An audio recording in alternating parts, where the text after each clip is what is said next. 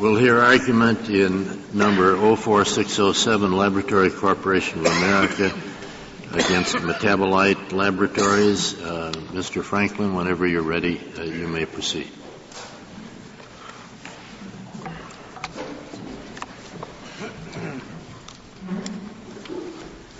Justice Stevens, and may it please the Court. The patent claim at issue in this case was held to be infringed whenever any doctor looks at a homocysteine test result and reflexively thinks about a basic natural correlation. The result has been multi-million-dollar damages and an injunction prohibiting a testing company from conducting important homocysteine tests by any method and for any reason whatsoever. As broadly construed by the Federal Circuit, this claim is invalid as a matter of law for two closely related reasons. It contravenes both this Court's settled proscription against effectively patenting laws of nature or natural phenomena, as well as the requirement that a patent must fully and clearly describe, disclose, and enable an actual invention and must not sweep so far as to encompass more than what was actually invented. Is that second point is that second point definiteness? Second point is definiteness, it's enablement. Does definiteness describe this second aspect that you've just It describes part of it, Your Honor. Just part of it. There's definiteness, there's enablement, there's written description. We think all of those are contravened here. Let's examine them. What if it definitely goes so far as to allow no other use of this natural law that it's discovered? It definitely goes that far? Isn't definiteness fully satisfied? I think not, Your Honor, because definiteness would still require that you distinctly claim an invention here, and that's one of the things that's absent in this case. But even moving beyond that, Your Honor, it's indefinite because we don't know where our thoughts will take us. Suppose there's a patent which requires looking at the clouds in the sky for 10 minutes. That's maybe absurd, but it's certainly definite. Well, Your Honor, if it is definite, then it is certainly not enabling of an actual invention. And here the Morse case, which we have cited in our briefs, comes into play. In that case, the Court held that Samuel Morse was entitled to patent his innovative telegraph, but he couldn't go further to effectively patent the law of nature or natural phenomenon associated with it, and thereby monopolize all manner of devices and processes that he did not invent and did not enable or describe. But wasn't the issue there what is patentable?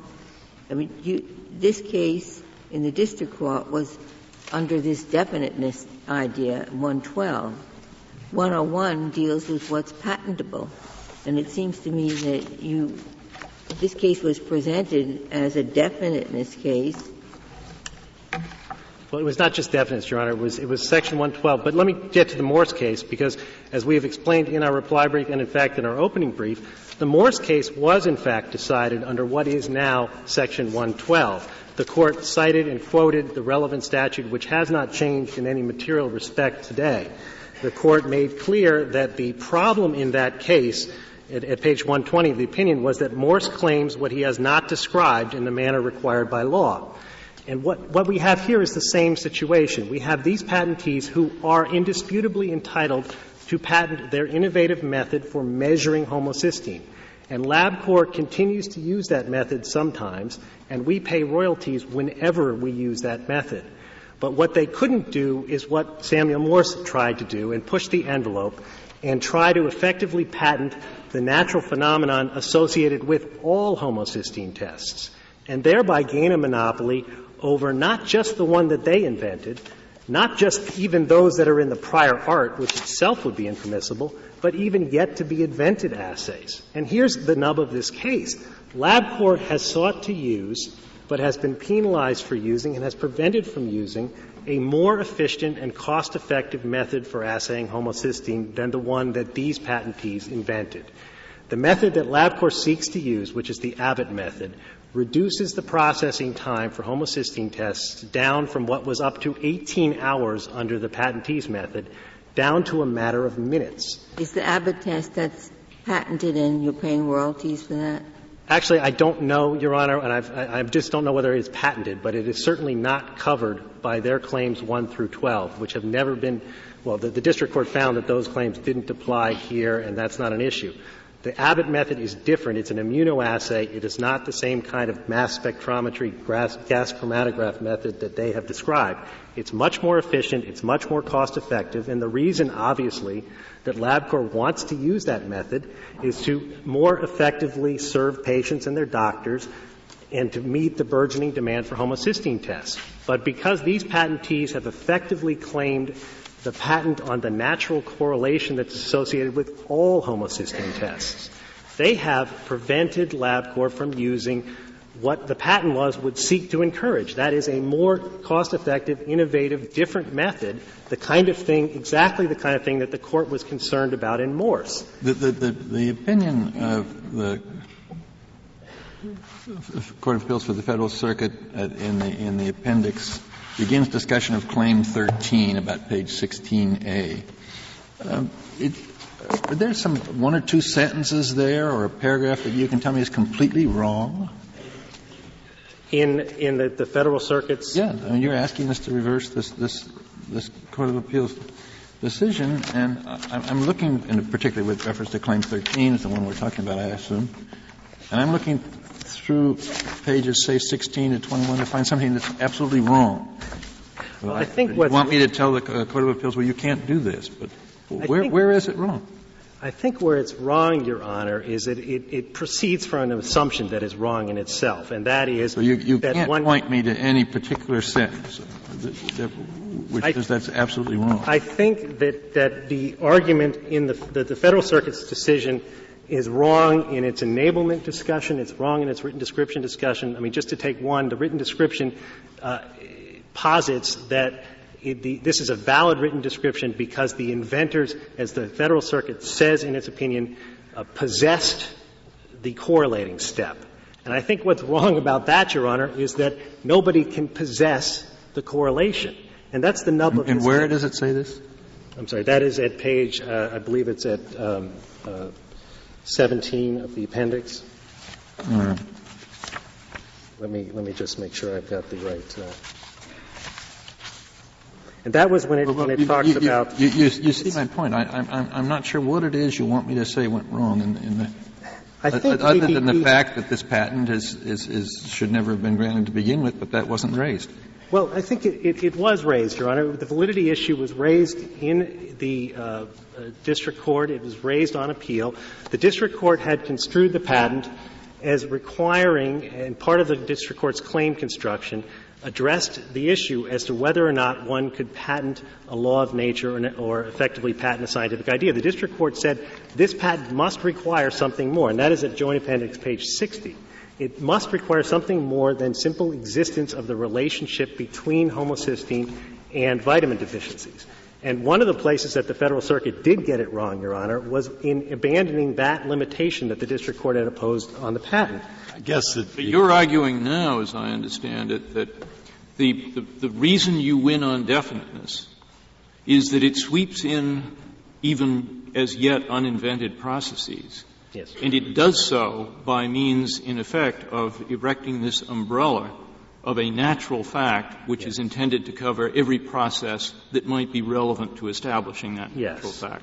So that you're saying no court can decide definiteness in this situation without hitting the patentable issue. Absolutely, Your Honor. That's exactly what we're arguing. And that's where the Federal Circuit got it wrong. And we did, in fact, urge the Court to — What you said, Judge, if you, in fact, hold that this Claim 13 satisfies Section 112 and is sufficiently precise and specific and concise, if you hold that, then the claim would violate Morse.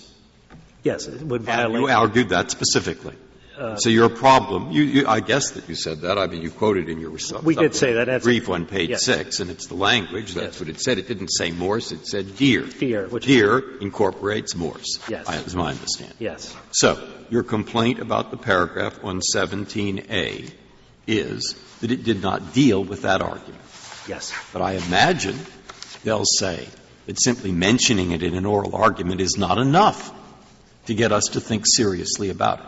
Well, it was in the brief, Your Honor, and I think that it was also in it was a premise of everything that we argued, because the district court had already, and again, I point the court to Joint Appendix page 60, the district court had already held that it had to mean, the patent had to mean something more than the simple relationship, the simple existence of the relationship between elevated homocysteine and vitamin deficiencies. And the premise of the entire Federal Circuit argument, and in fact to the arguments below, was that we don't know what that anything is because the patent doesn't tell you.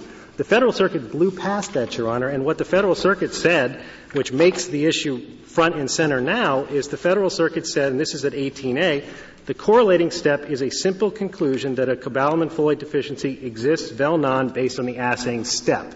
And what that means is now, as a result of the Federal Circuit's decision, unlike the district court's decision, we now know that every homocysteine test automatically infringes because every doctor will reflexively look at it and think about the phenomenon associated with it. You set off the district court and the Court of Appeals, but you don't think the district court got it right either. You said the district court required something more. Yes. What was the something more, and why wasn't that adequate? We don't know, and that's why it wasn't adequate. And that's why we had always argued under indefiniteness and under enablement, under written description. We had no idea. The patent doesn't tell you.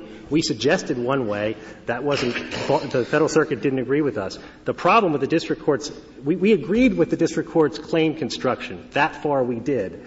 But then there was nothing more even adduced at trial, and this was the argument we consistently made. The Federal Circuit then abandoned what the district court did, and then we here have it front and center with a patent. What the district court did is it tried this case, and it got a rather large jury verdict. Yes. And I don't understand how you're setting off the district court from the Court of Appeals when the Court of Appeals, whatever it said, it affirmed the judgment of the district court. It did, but the claim construction is the part of what I'm talking about. On page 60, I'll just read what the district court said. Correlating is a verb and must mean more than the simple existence of a relationship between a high level of homocysteine and deficiency in cobalamin or folate. The Federal Circuit's opinion is contrary to that, Your Honor, and that's where this whole issue gets put front and center now. And what we have here under the Federal Circuit's extraordinarily broad construction is we have nothing more than the reflexive mental recognition of a natural correlation preceded by the inherent and generic step of somehow ascertaining the input for that correlation. I could see how that broad interpretation would raise, perhaps clearly raise for the first time the Section 101 issue. But so that should have been clear to you by the time the Court of Appeals decision came out, right? But did you, in your petition here, rely on 101? Well, we relied, Your Honor, on many, many cases in Corp interpreting that provision and others under the law of nature. You never mentioned 101, though, did you? We didn't, but just an example, Your Honor, the Court's invitation order to the Solicitor General didn't mention 101, but everybody knew what the Court was talking about. And let me just the petition couldn't have raised — the petition squarely raised the issue. On page 18, we cited Diamond v. Deere, Benson, Funk Brothers, McKay Radio, and the Leroy case from 1852. On page 26, we cited, quoted, relied on Funk Brothers and McKay Radio again. Page 27 refers back to the authorities at page 18 of the petition. Page 28 states that under the Federal Circuit's holding, anyone who claims to be the first to discover scientific correlation could patent it simply by drafting the vague test plus correlate claim. This issue was presented in the petition. It is within the question presented. And, Your Honor, I think the issue is easy to resolve given the Federal Circuit's broad construction. Under that construction, again, there is nothing more than the recognition of the natural phenomenon preceded by what is the inherent step in any natural correlation of ascertaining the input. And as we have said without contradiction in the opening brief, if this patent is valid, then anyone can gain a patent over a scientific correlation by doing this kind of artful drafting. Einstein could have patented E equals mc squared, which this Court has stated on more than one occasion could not be patented, simply by doing a test plus correlate. To take another hypothetical that was stated in the opening brief without contradiction, if I discover tomorrow a new correlation between having a certain kind of blood type and a medical condition that heretofore people do not know about, I could run down to the patent office, patent that correlation, and the effect of that would be to monopolize all blood typing, no matter whether it's done through methods in the prior art or methods yet to be developed. Is it true, as the respondents argue, that a holding in your favor would call into question thousands of patents? Well, they don't mention all the number, but I don't think it would call into question a huge swath of patents. It would call into question patents that are like this one, obviously, things that are simply test plus correlate. And do you have any idea how many there are of those? No, you'd have to do an exhaustive search. There are some, and I believe that some of the ones that the respondents cite, some of the claims, and let's distinguish between patents and claims here, because it might invalidate some claims in some patents, which is not unusual because patent drafters often push the envelope. Patent, as in this case, they have indisputably unchallenged and valid patent claims for a method of measuring homocysteine, but they went further in Claim 13. And to the extent there are other patents that might have those kind of claims, yes. But to the extent we're talking about the broader swath of patents dealing with things like genes, no. Well, if there's some likelihood or possibility of this that we should assess, it seems to me that it's imprudent for us to discuss it here when it hasn't been discussed in the Court of Appeals. I think, well, it was pressed in the Court of Appeals. But again, what we're talking about is deciding this case on its facts. And obviously, to the extent there are other patents that are just like this one, and the Court has addressed this in the context of Fluke and Deere and has distinguished between those patents, which facially looked rather similar, but the Court was able to draw the distinctions.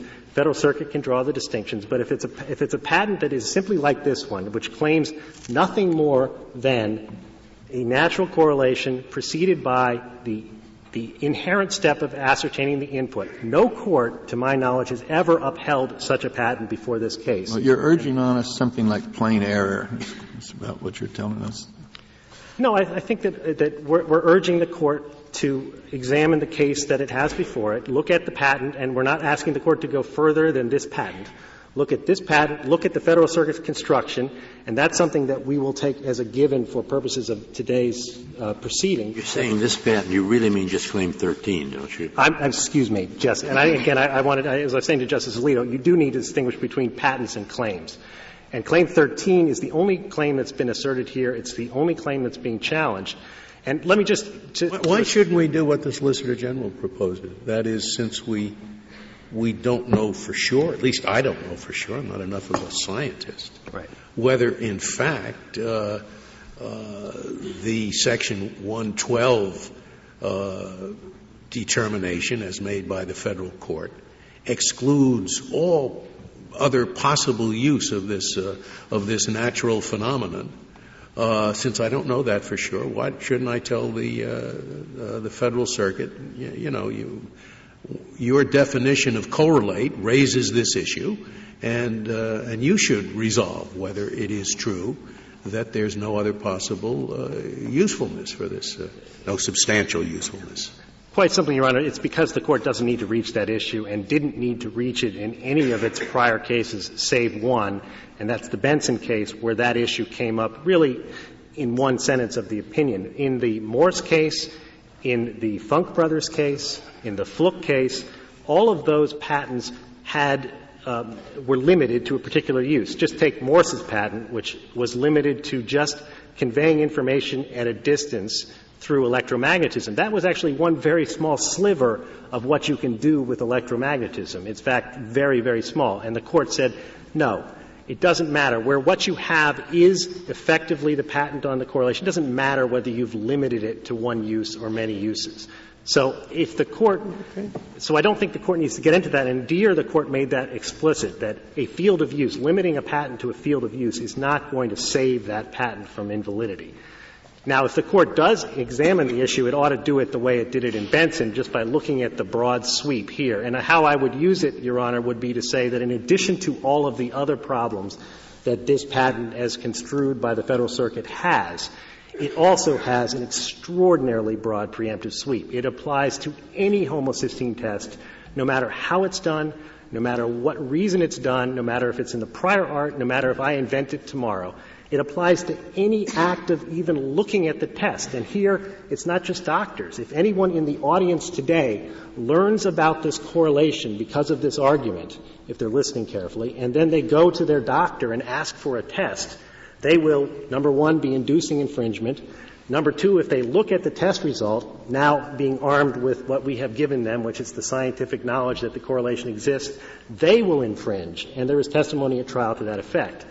So I don't think the Court needs to get into the inquiry, and I don't think the Patent Office really wants to get into that inquiry either, to have to look at each patent application to determine not just based on what's in it whether it's valid, but whether there are other uses not even invented yet that might not be covered. That's not, I submit, what the Patent Office would like to do.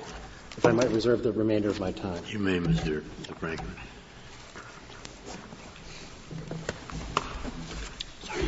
I think Mr. Hunger is next. Mr. Sorry, Mr. Stevens. You're too hungry, Mr. Estrada. Mr. Hunger. Thank you, Justice Stevens, and may it please the Court. Claim 13 satisfies the written description, enablement, and definiteness requirements of Section 112 of the Patent Act. The patent specification sets forth the scope and nature of the claimed invention in terms readily understandable by a person of ordinary skill in the art, and it enables such persons to practice the claimed invention. So you agree, or you submit, that you can have a definite description of something that's unpatentable because it's too broad? Well, that obviously assumes the conclusion, Your Honor, but with respect to the definiteness requirement, the challenge seems to be that because the first step of Claim 13 is not limited to a particular type of assay, but instead claims all assays, that somehow renders it indefinite. And that argument is simply incorrect, as this Court has recognized for over 100 years. In the Cochran against Diener case, for example, the Court addressed that question where a process claim was not limited to a particular method of performing a particular step of the process. And the Court said, quote, "A process may be patentable irrespective of the particular form of the instrumentalities used," close quote. And the Court reiterated that principle in the Deere case. Let's assume that there is a claim that includes something that should not be patentable because it's too broad. It involves the scientific phenomena, the mechanics of the universe. Can a patent still be definite if it includes that sort of unpatentable claim? It can be. It might or might not be, depending on the circumstances. The Morse case is an example where it was both indefinite and invalid because trying to claim a principle of nature, in effect. But by the same token, you can easily have, and in fact you have here, a claim where it's definite in that persons of ordinary skill in the art understand the scope of the claims. They know what is and is not within the scope of the patent, which is, in this case, a question entirely separate from the question whether, as construed by the Court and as understood by the person of ordinary skill in the art, it's valid under Section 101, that is under the scope of patentable subject matter. What do you think about its validity under 101? Your Honor, as we suggested in our brief, we don't think that question is properly before the Court. But that I didn't ask you what you said in your brief. Yes, Your Honor. But that if the Court were to reach that question, we think that while it's unclear because the issue wasn't litigated below, there appears to be prima facie evidence of invalidity under Benson, this Court's decision in Benson, because given what we currently know, it appears that the claim, as construed by the Court of Appeals, preempts all substantial practical applications of the correlation. But because that issue wasn't litigated below, if the Court were to reach it, it should remand. You read the patent as talking about step one. You can use any assay method you want. It doesn't have to be patented.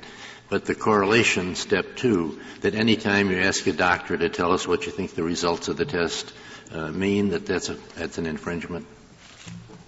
That's how the Court of Appeals construed it, yes, Your Honor. I'm sorry, is that... And is it possible that that can be patentable, in your view?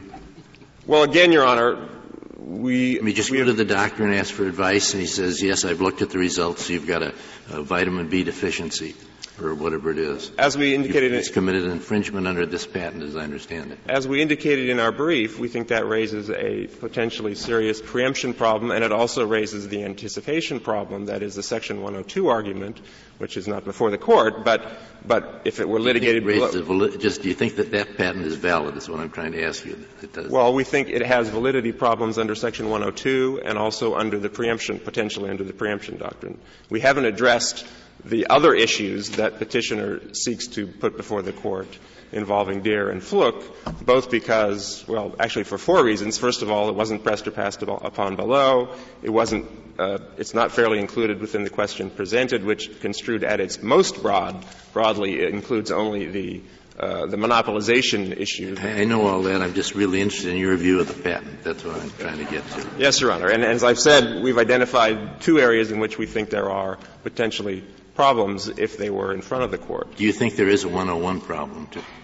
The preemption issue is a 101 problem, Your Honor. I mean, we haven't addressed, as I said, we have not taken a position on the broader Section 101 issues, and we would urge the Court not to do so as well in a case in which it wasn't presented below. The Court doesn't have the benefit of the lower court's assessment of that question.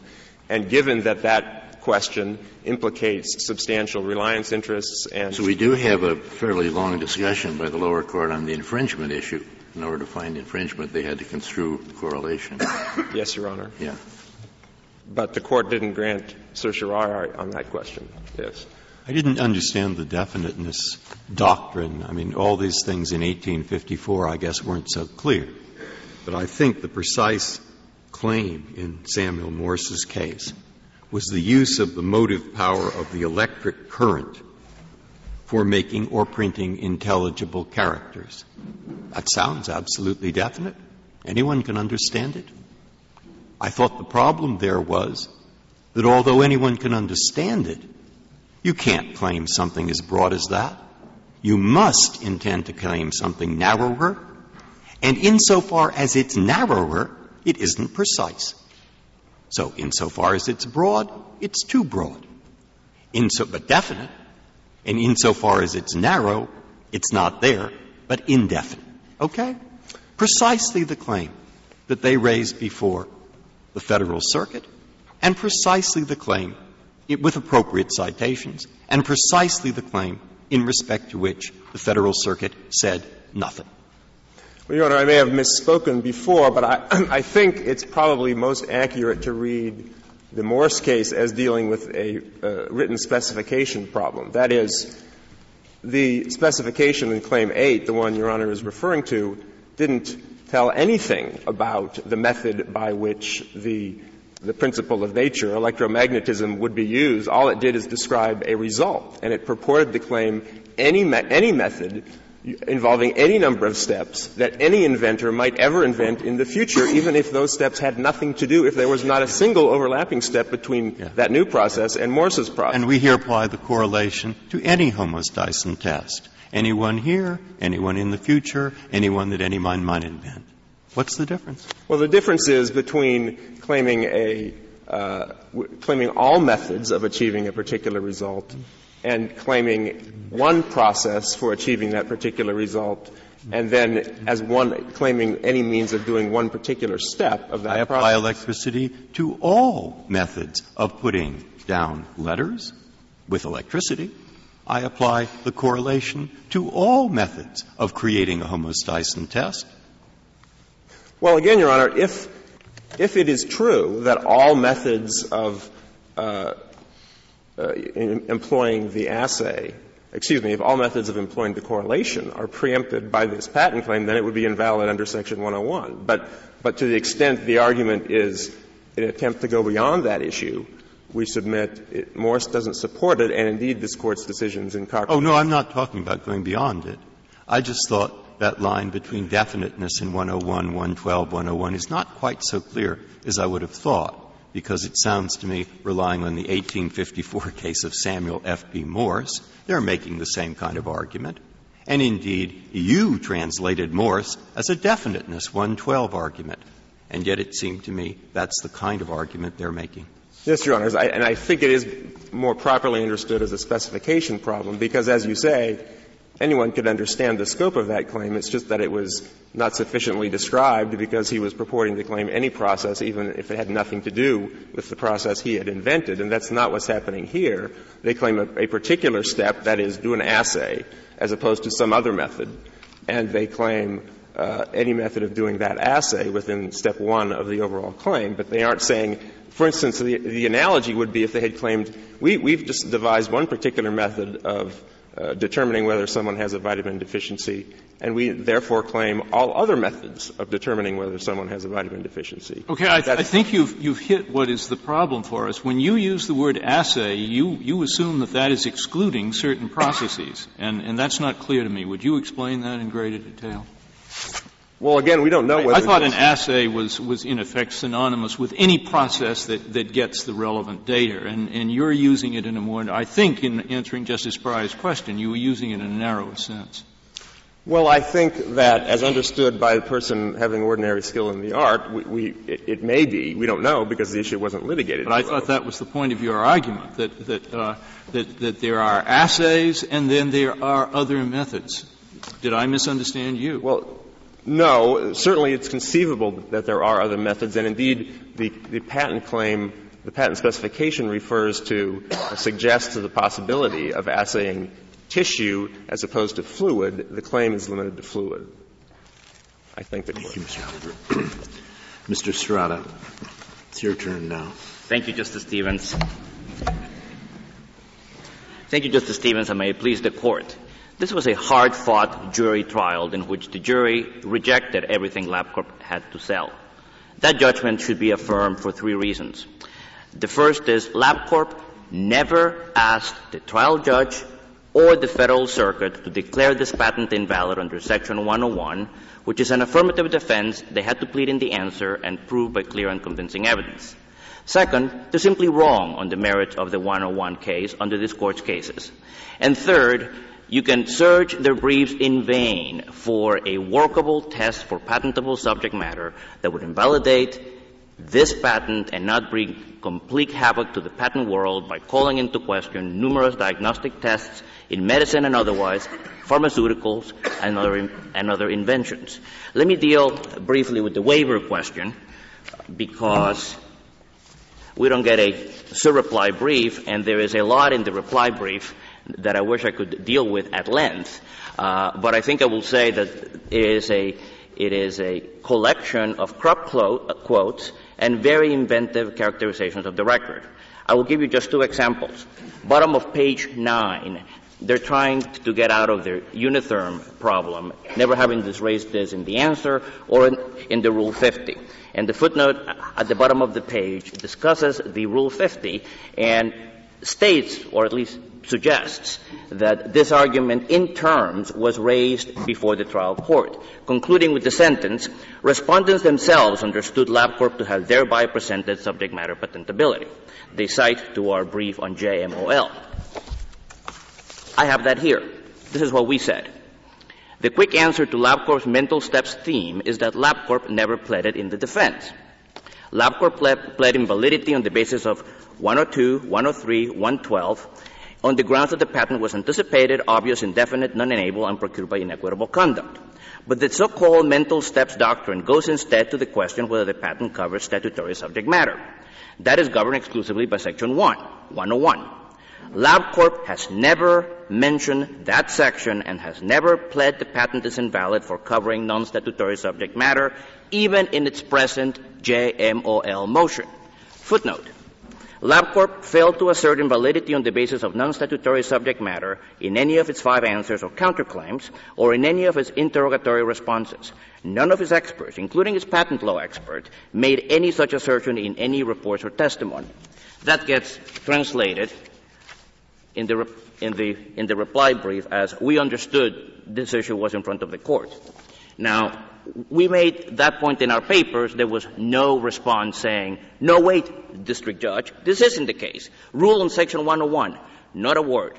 We had the same exchange in the Federal Circuit, and once again, we pointed out this was 101, had been waived 6 ways from Sunday, not a response telling the Federal Circuit, this isn't the case, please rule. And this is important because you're being asked to tell trial court and 3 courts of appeals judges that they committed reversible error for failing to address a question that nobody ever asked them. Now, what do you say in response to my question to the Solicitor General? Which question, Justice Breyer? I'm sorry. That they thought it was obvious. That they thought that obviously the problem here with this particular claim is that it doesn't say specifically which tests this principle is meant to apply to. So it isn't definite enough. It never occurred to anyone that if it tried to apply to every test, it was somehow a valid patent.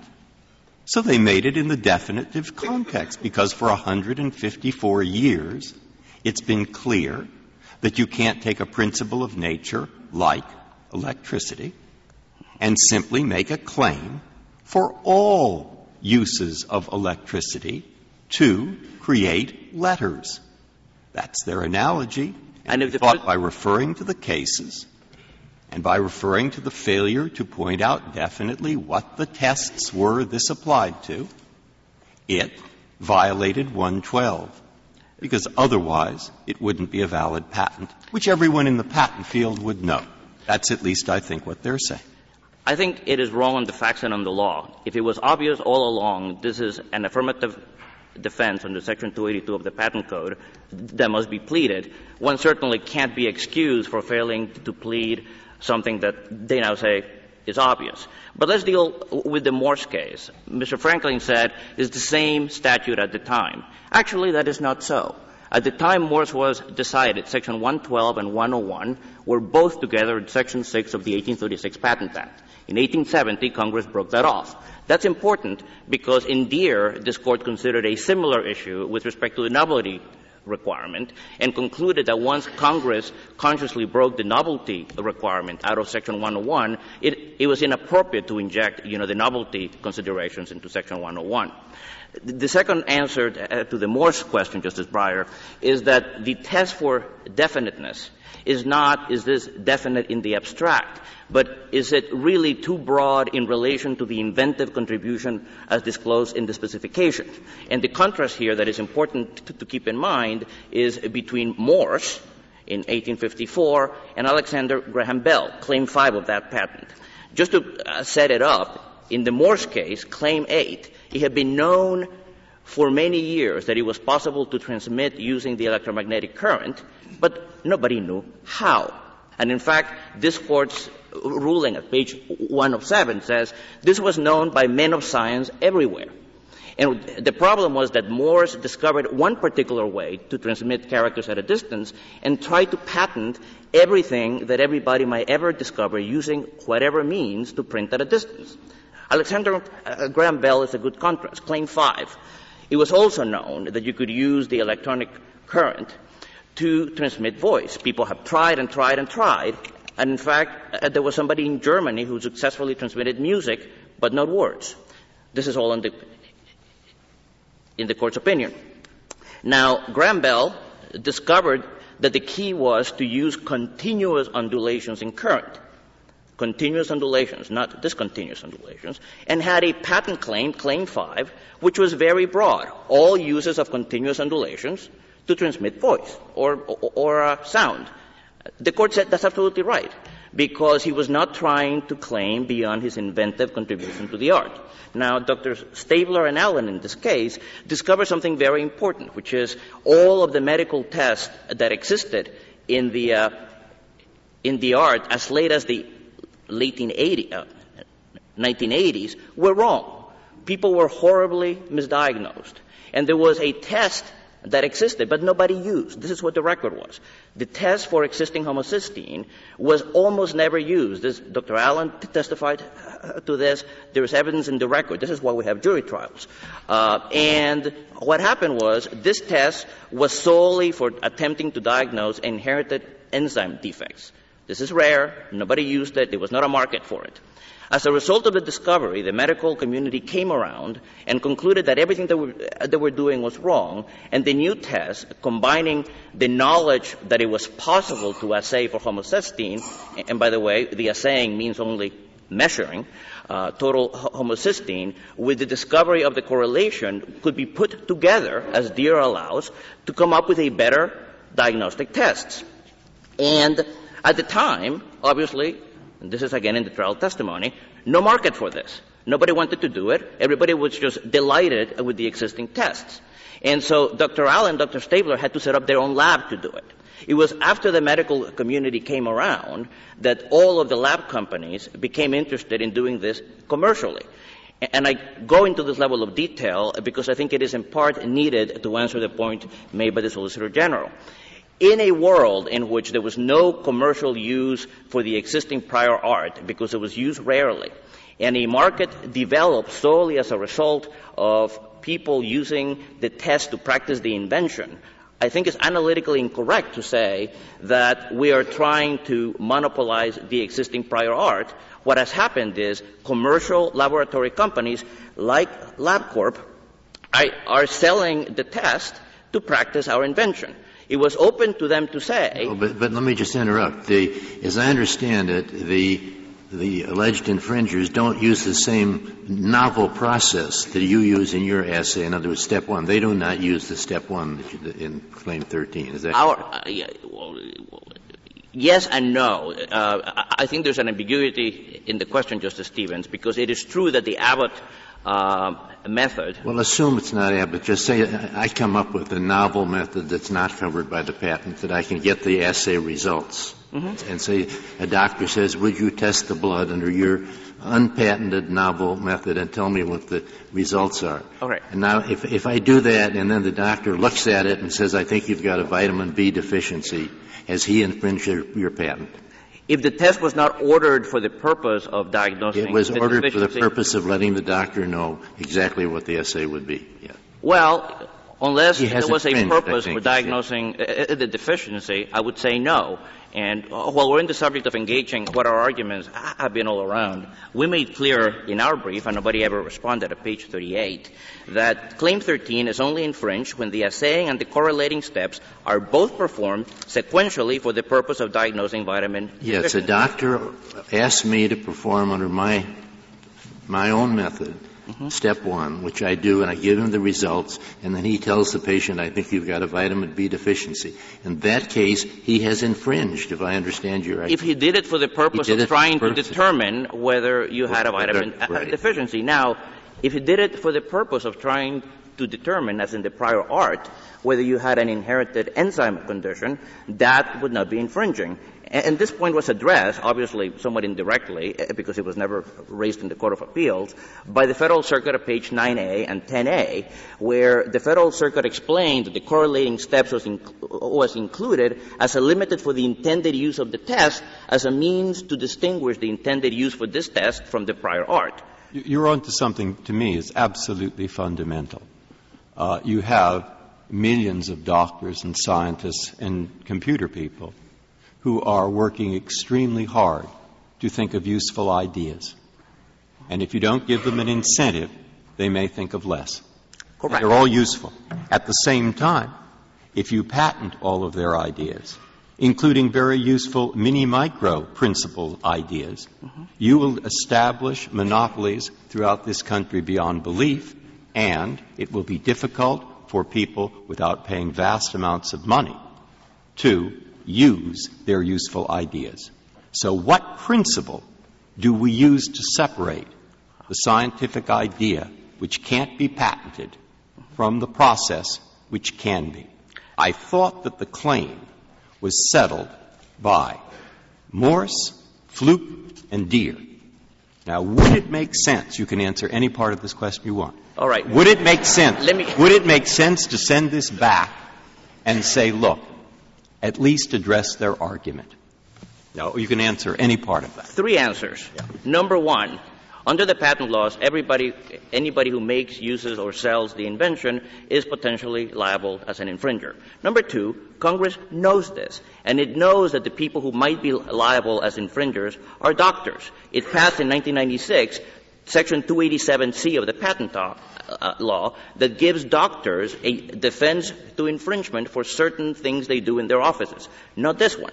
So Congress is perfectly aware of all of the policy issues being raised and has chosen to give an answer only so far. The third is that it is a fundamental misconception to treat the case as though even if the Section 101 issue is in front of the court, and it isn't, whether the issue is whether Section 101 means that something is actually patentable as opposed to what Deere said, which is it possibly patentable? This is subject matter patentability, is the mouth of the funnel, not the end of the funnel. And all of the outlandish hypotheticals that we have to deal about how this could be patented don't really deal with the reality of the patent code, which is this is the intake funnel. We have doctrines of obviousness, anticipation, 112, many other things, all of which were raised at trial and the jury rejected in this case. But the reason why there may be some superficial appeal to the outlandish hypotheticals, Justice Breyer, is because there is an effort to confuse the issue that they're trying to smuggle belatedly into the case 101 as though it dealt with whether something is actually patentable as opposed to potentially patentable. And on the latter question, whether something is potentially patentable, we have the extremely broad language of Section 101, coupled by this Court's cases in Chakrabarti and in Deere that said that what Congress intended is for anything under the sun made by man to be potentially patentable. And if there is some more precise policy issue why a particular invention ought not to be patentable, it is found in Section 102, 103, 112, other parts of the patent code on which they lost in front of the jury. What was made by man here? What was made by man here? It is an. I mean, if you're talking about the type of assay that your client developed, which was involved in other claims, not in 13, then I'd say, yeah, that was made by man. But here, what 13 involves is simply discovery of the natural principle that when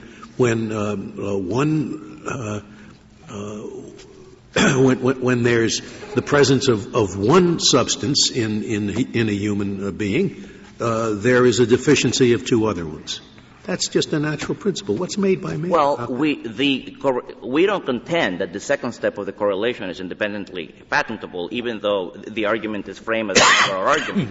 What we contend is patentable, and what's allowed by Deere, is the inventive spark of putting together the discovery of the correlation with a way found elsewhere to measure these important bodily chemicals to produce a diagnostic test. A way found elsewhere, if indeed the Federal Circus had determined the second step, step one, do the assay, step two, correlate. If the Federal Circuit had said, that requires you're using a scale to see how much of the one there is and how little of the other. But the Federal Circuit says all correlate means is be aware of the fact that when one substance is high, the other two are going to be low. Well, that's all it means. That's unfair to the Federal Circuit on 2 points. Number one, it was very clear to the Federal Circuit, and in fact I think they said that, I can't put my hand on the page, where they said there is no issue here about step number one. All that people are fighting about is the correlating step and what it means. And the problem that LabCorp had in the Federal Circuit with respect to the correlating step, which is a question they tried to bring up and was cert denied, is that they proposed in the district court the definition that was used by the Federal Circuit, which is a mutual or reciprocal relationship between an elevated level and the vitamin. And so having proposed that, it actually makes sense as a diagnostic test, as the Federal Circuit pointed out with the example of the pregnancy test. Now, Justice Scalia, you asked a question earlier. No, please don't get off because this is my biggest problem with the case. I agree that what you've said is simply a statement of the natural phenomenon, that when the one substance is high, the other two are low. And simply to be aware of that natural phenomenon is all that correlation consists of. Well, it is true, but it's not necessarily the case that being aware of a natural phenomenon or of a correlation leads you inevitably to an inventive diagnostic test. There is a correlation between being tall and being, between height and weight. If I tell you that somebody's coming to visit you who's 250 pounds, that person is probably not a 5-year-old. But that gets me nowhere in terms of turning that into useful knowledge that could be patentable. But you do agree, do you not, that Step 2 by itself would not be patentable? I do agree with that, Justice Stevens. But your point is that even though Step 2 is performed as the second step of Step 1, which is also not patentable, you get together with a patent. That's true. And if you look at the Deere case, it's a perfect example because Deere had more steps, but it was absolutely true in Deere that every single step, including the mathematical equation, was part of the prior art. And this court said that's potentially patentable because you have found a way to put all these disparate things together in a way that makes them potentially useful. Does that fall within it? I mean, I can't resist point as one of these briefs did. The phrase anything under the sun that is made by man comes from a committee report that said something different.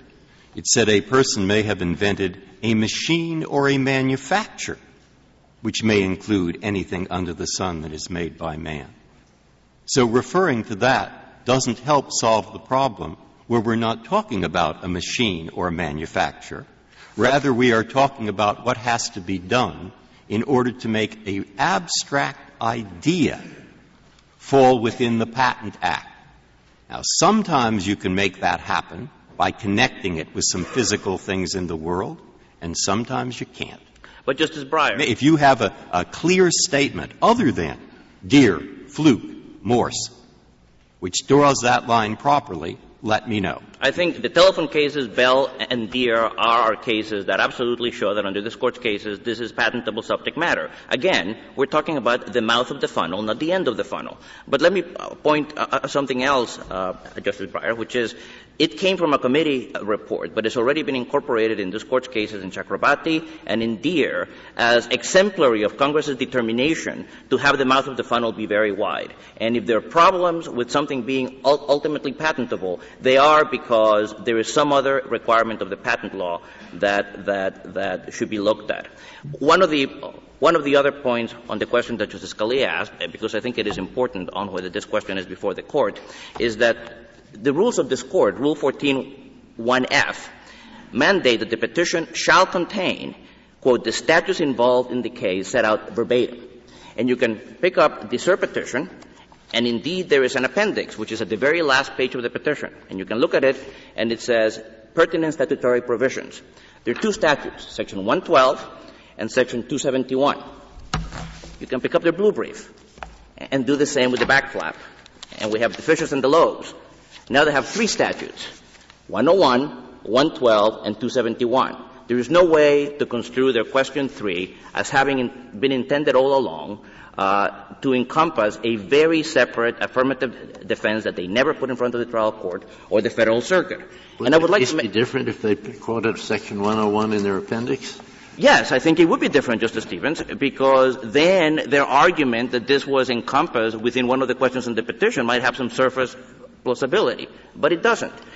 Let me just go back and link that point with another aspect of our legal system, which is you see cases of forfeiture and waiver all the time. This term, in Unitherm and in Arbau, you have already said twice that parties should be held responsible for their procedural defaults. You do that in other areas of the law. And the one that came to my mind as I was thinking about this case, Justice Stevens, is going all the way back to Wainwright versus Sykes, because you have cases every year involving habeas corpus where Wainwright versus Sykes says we have to be careful about sandbagging, and we're going to presume that an indigent defendant on trial for his life in a rural county someplace with a lawyer 2 years out of law school who can't find the courthouse consciously chose to save the Federal claim so that he could assert it later, have it in his pickpocket. We're going to have a rule of forfeiture for sandbagging. Empirically, one may well wonder whether that is empirically likely to be true in a great number of cases, but we don't have to wonder in this case, because every well-advised corporate defendant, if I'm their lawyer, I will advise them to hold this in the back pocket and to have a second trip to the trial court and the Court of Appeals, because if the rule is an affirmative defense, Rule 8 says you have to plead it, and the statute says you have to prove it, and they went all the way up the ladder. And if you tell them that they get to start all over again, what you will have is every well-advised corporate defendant will be advised by counsel, like me, and by Mr. Franklin, that the way to do is to tire the inventor out, have a trial, and then we can start all over again. And that's no way to run a legal system, especially when they're coming with the most important questions of patent law to this court with incredibly far-reaching implications, and the best that they can say to the court about why you shouldn't worry about the consequences is, as they say in the closing pages of the reply brief, rule for us, and every other case will have to be considered on its own merits, which I guess is true as far as it goes, but it's about as helpful as telling the patent office and the lower courts that life is a fountain. And, this court does not sit to issue You mean life isn't a fountain? I didn't say it wasn't. I just said that the expression of that thought is not helpful. And insofar as this court sits to advise the lower courts and the government and the patents office and the investing community who could swing billions of dollars on the basis of an issue that was never litigated in the lower courts, I frankly submit, Justice Scalia, that it would be irresponsible for the court to reach out and deal with a question for which there was never an adequate factual predicate. And this court is not a court of... Wainwright against Sykes was even decided before AEDPA was passed, too. Exactly. And Congress actually implemented that in AEDPA. And so my basic point, Justice Stevens, is that if the legal system takes the procedural regularity of our courts seriously enough to enforce them in what would seem to some people to be pretty compelling circumstances of life and death, there is little claim on the legal system for a well-heeled corporate defendant who has been adjudged to be a willful infringer by a jury to come to this court and ask to be put on the starting gate again. There is no way that is no way to deal with the legal system. I have nothing further, Justice Stevens. Thank you, Mr. Mastrada. Mr. Franklin, I think you have about 4.5 minutes left. Hopefully I won't have to use all that. Just a few points, Your Honors. There was a suggestion made that it matters what purpose these tests were undertaken for. That is not true. We had argued extensively that it did matter, that in fact the doctors were using this for not detecting vitamin deficiencies but for detecting heart disease. That was not — we were not successful on that. What the Court of Appeals said was any doctor on pain of malpractice will necessarily perform the correlating every time that doctor looks at a test result. So it doesn't matter why the doctor does that.